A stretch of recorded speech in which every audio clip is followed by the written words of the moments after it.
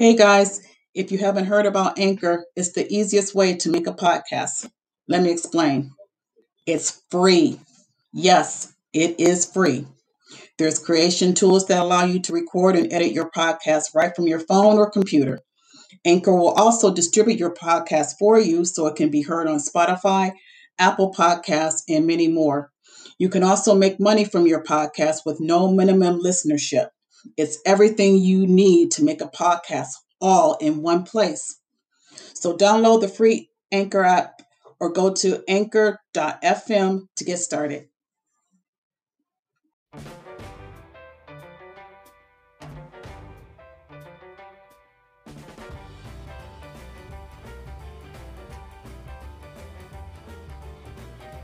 What's going on, everybody? This is Harriet Westmore with the More Wine and Music podcast, the podcast where we discuss music genre over a glass of wine. Good afternoon. I'm not going to be drinking wine. It's too early in the day. I'm pre-recording this last episode, season finale of the 1950s rock and roll era. So, with that being said, I want everybody to please hit that like and subscribe button and follow me on the More Wine and Music podcast on Facebook, on my Facebook page. Also, you can go on to www.morewineandmusic.com to see past episodes that were recorded. All right, so this is as I said, this is the last season finale of season three. This is episode 35. And I thought I wanted to do something a little bit different as far as talking about rather a Pacific group or a Pacific artist of the 50s and their songs. I kind of want to talk about a tragic event that happened in 1959. Also known, as everybody knows, the song The Day the Music Died, and I'm sure everybody is very much familiar with that story of Buddy Holly, JP, Big Bopper Richardson, and Richie Valenzuela, also known as Richie Valens. So I just kind of wanted to wrap the decade up with that tragic story. So here we go. Actually, I'm not going to go into the backstory of each of these individuals because I mean we pretty much know um, are familiar with Buddy Holly, how he got started, where he came from, and everything, and when he was with the Crickets, and the Big Bopper, how he was a DJ, and then now he recorded a song Chantilly Lace, and also Richie Valens, which I did an episode about him. If you want to go back into the archives of the More Wine and Music podcast, it was episode number 27. So I'm like, today I just wanted to concentrate on the event, the day before and up to the event of the actual plane crash. So it appears that that Buddy wanted to go a different direction. He's been playing with this group, the Crickets, for a while, and he wanted to do something new. Now there were sources that says it was a amicable breakup between himself and the Crickets, and then other sources said, well, he was in some kind of conflict with the band management and everything, so that's why he wanted to go off on his own. But his actual goal was to open and start his own publishing company, his own music studio, and he needed funds to do that. He didn't have any enough funds to get that started. So, with that being said, he reluctantly, now I read sources where he really didn't want to do this tour, but he needed the money to start up his new publishing company and so forth. So they put together a Midwest tour called the Winter Dance Party Tour. Um, and it was to be, I believe, 24 days of crisscrossing going through the Midwest, touring at different venues throughout the Midwest. And I think it started on January 27th. I'm not, well, 24 days from that. Just, touring different venues throughout the Midwest. And it's also known as the Tour from Hell because right from the beginning, it was a it was a disaster right from the beginning. First of all, there was no logistics as to their travel. They were just, I mean, it was like they were going back and forth instead of going to making a certain destination from this stop straight ahead to this stop. No, they stop at one venue, then backtrack to another venue through another state and then go back for it. I mean, it was just the logistics were just so off and so disorganized. So with this tour, JP the Big Bopper was had his famous hit Chantilly Lace, and 17-year-old Richie Valens he was the up and coming, the youngest and the up and coming performer. And it was a good idea. I mean, it made sense for him to, get his name and his songs out there because he was had, three songs, La Bamba, Come On, Let's Go, and Donna. And he wanted to promote those. And so that was, what a great way to, get himself up and out into the audience by doing this tour. So it was the three of them plus um, Buddy hired two additional musicians. On the drums was Tommy Alsup, and on the guitar, I think bass guitar, I believe, was Waylon Jennings, who was on this tour, and they were touring by bus. They got the bus that they were touring with was this old school raggedy school bus. The bus itself was really a piece of junk. It was mechanical problems. It would break down, and we're talking about Midwest during the wintertime.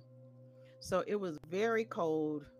They would travel through blizzards and just snowstorms. I mean, like I said, it was just the the stops that they were making just didn't make any sense as far as the travel, the sense of travel. It was just going back and forth for, like, say, let's say they were going to Minnesota, then they would come back to Indiana. I'm just making an example.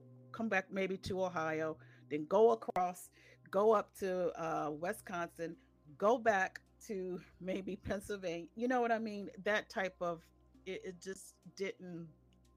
It just wasn't a well thought travel, planned travel to each destination. But with going back and forth in the cold, bus breaking down, no heat, it was just a miserable travel, and they were getting sick of it. It was just ridiculous. So when they finally got to the what is it called, the Surf Ballroom. This was February 2nd, I believe. Um, they pretty much Buddy pretty much had it with the travel of on the bus.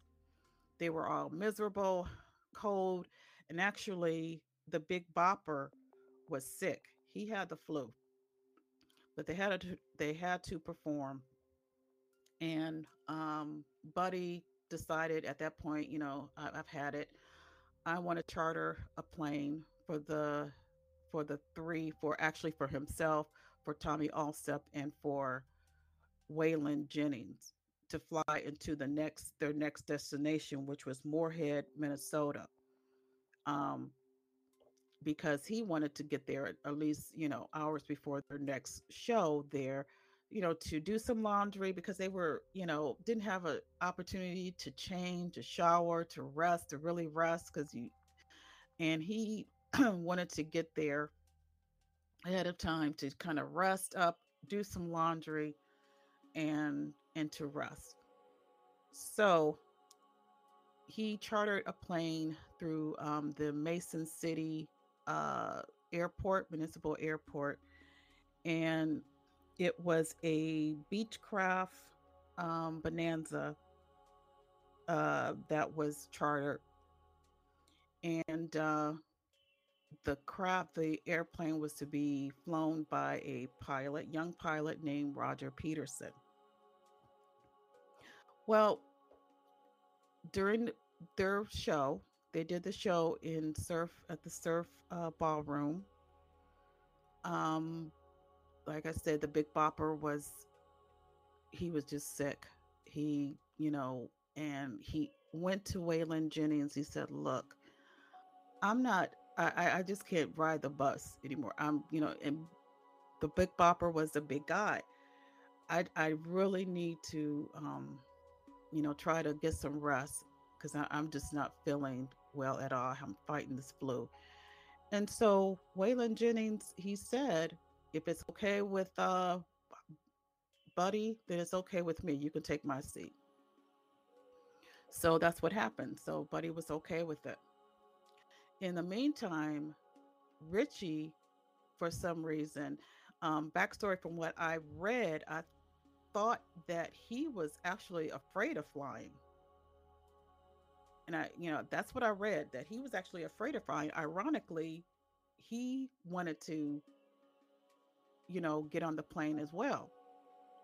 In spite of his fear of flying, it was just to that point that they were pretty much fed up with riding on that raggedy old bus. And so Richie went to Tommy Allsup and kept asking him throughout the day at the surf ballroom, "Look, will you let me use? I want to get on the plane. Will you let me ride the plane? Can we swap? Can you let me ride on the plane?" And first, Tommy said, "No, no, I'm not." But Richie kept relentlessly, just asking him throughout the day. And Tommy, um, just got tired of him asking pretty much. He said, "Okay, we'll toss for it." So they did a coin toss, and unfortunately or fortunately, depending on which one, Richie won the coin toss and was able to ride the plane with Buddy. So instead of Waylon Jennings and Tommy Allsup, it was Big Bopper and Valance. So they did their last performance that evening at the Surf Ballroom, and they were packing up, getting ready to board the plane. So this was around about this was after midnight. So let's say it was about quarter to 12:45 to 12:50. They were, getting ready to get on the plane and, packing up. And according to what Waylon Jennings said later on an interview, he said that he and Buddy, they always joking. They all used to always joke around and play around with each other. And Buddy told, Waylon, "I hope that bus breaks down," you know, as they were, laughing and joking because they were going to see each other the next day in Moorhead, Minnesota. Um, and Waylon came back with him and saying, "Well, I hope that plane crash." They all laughing and carrying on. Never in a million years thought that that was the last words he would say to his friend Buddy.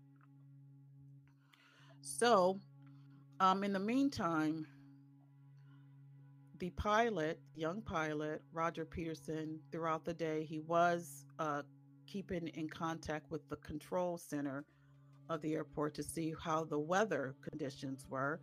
At the time, it was during the day, it was fine. He kept up, with the conditions. But around 12, between 12:50 and 12:55, he didn't have an opportunity to check one last time of the weather conditions, and unfortunately, the conditions turned for the worse, unbeknownst to Peterson. It was a snowstorm, but you know, Peterson being young as he is, and we probably figure, okay, he probably can still he can still make it. Well, Peterson, he had his hours, he had flight, hours. He was a flight instructor, but he wasn't certified to fly according to his navigation instruments that's on the aircraft. So he didn't have any experience in doing that.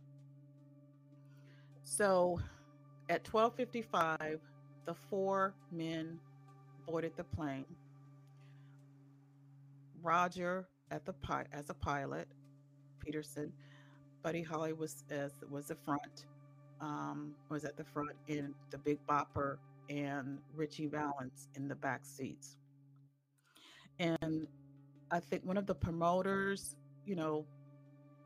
they saw he saw the plane on the runway, and like I said, it was 12:55 in the morning, going on to February 3rd, 1959. He said he looked up, he saw the plane, ascend into the air. He saw, and then, it didn't take long. He didn't see the plane anymore. It just like ascended up in the air, and then all of a sudden it like disappeared. The plane disappeared. So control couldn't get a hold of Peterson, because Peterson was supposed to turn in his flight plan to the control center. You have to turn in your flight plan of what route you're going to be taken to your next destination. Peterson failed to do so, which alerted the control center of the airport, and so they could not get him on the signal, on communication, through communication by means. They couldn't get a hold of him, and they knew something was wrong. So the next morning, the owner of the airport received a phone call and saying there was a plane that went down, that crashed into Clear Lake, Iowa, into the cornfield, and he needed to come there. And so when he went, he and the other authority, the police and the other authorities were already out there. He went to the crash site, and sure enough, it was his aircraft, the Bonanza, the Beechcraft Bonanza, and it had nosedived into the cornfield. You can see the wings were still up, and there are pictures on there. If it was a kind of a gruesome sight. I mean, you can see the pictures on YouTube, but apparently, with the bad weather and pilot error, you see, and on the pictures, you see Buddy Holly and Ritchie Valens. They weren't that far apart as far as being thrown out of the plane. They were near the plane, on the ground. You can see their bodies. And over the fence in the cornfield was a little bit farther away, several hundred yards, I'm not sure, was the Big Bopper. He was flown farther out into the over the fence of the aircraft. Now they found Roger Peterson. He was still in the plane. I mean, he was still strapped in his seat in the in the plane. And they pretty much determined that he had nosedived like over 170 miles an hour, going straight down into, into impact. And so they were pretty much, killed right on impact. There was no way that, they could have survived. It was just horrific. So either like I said, he didn't rely on his instruments because he didn't, he wasn't certified. He didn't, really know, he wasn't experienced in using his instruments, navigation instruments on the aircraft to control the plane to go up above whatever 1,000 feet that was necessary to out of the level out. Apparently, he might have got disoriented. Instead of ascending, he descended, and it went straight, at 170 miles an hour, straight down into the cornfield in Clear Lake, Iowa. So it was, it was a big shock to everybody. Everybody was stunned. The whole world was stunned. Particularly, especially for um, the other bandmates, Tommy Allsup and Waylon Jennings. They were en route to their next. Thinking they're going to meet up with Holly, the Big Bopper, and Valens in Moorhead, Minnesota. And when they got word that they were killed in a plane crash, I mean, it was just devastating. It was devastating for the whole music industry anyway. Um, and that's why it was called The Day the Music Died. It was in February 3rd, 1959. And it pretty much kind of like, it was like the end of an era. After that, I believe it just changed the whole dynamic of rock and roll, the music as they heard it. Um, because of this tragedy, it kind of like changed everybody's attitude, and everybody's it just wasn't the same because Buddy Holly was he was a forerunner in his music. Everybody, I mean, it was just a tragic loss.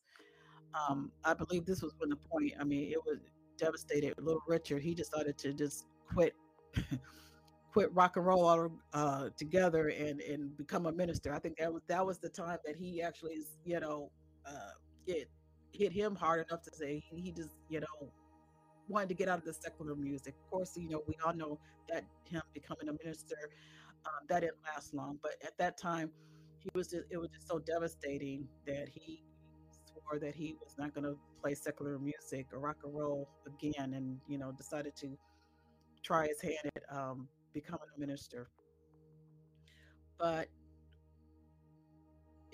I wanted to do this story because I thought this was I wanted to keep the memory alive of these three individuals. They did make a big mark on the rock and roll era, and it was in 1959. And so, um, who knows what could have, what could have became of them had they had lived on. Of course, Richie Valens being only 17, he was a kid. He was just starting out. Um, Buddy was in his early 20s, with 22, 23, and the Big Bopper, the oldest of was 28. They all were in their 20s, and the young pilot was just 21. They were all, just young, tragically taken at a very young age. So that was it.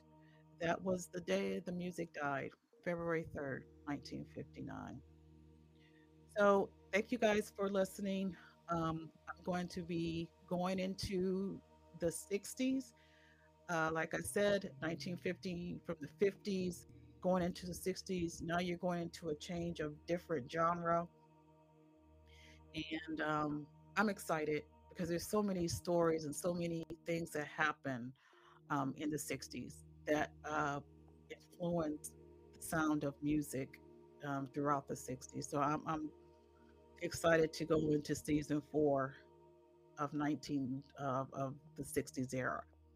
So hit that subscribe again, hit that like button. Um, if you want to reach out to me by email, you can reach out to me at morewinemusic at gmail.com. And that's morewinemusic@gmail.com. Also, you can comment on my Facebook page. Look for More More Wine and Music Facebook page, and comment there. All right, you guys be safe, and I will talk with you soon. Bye.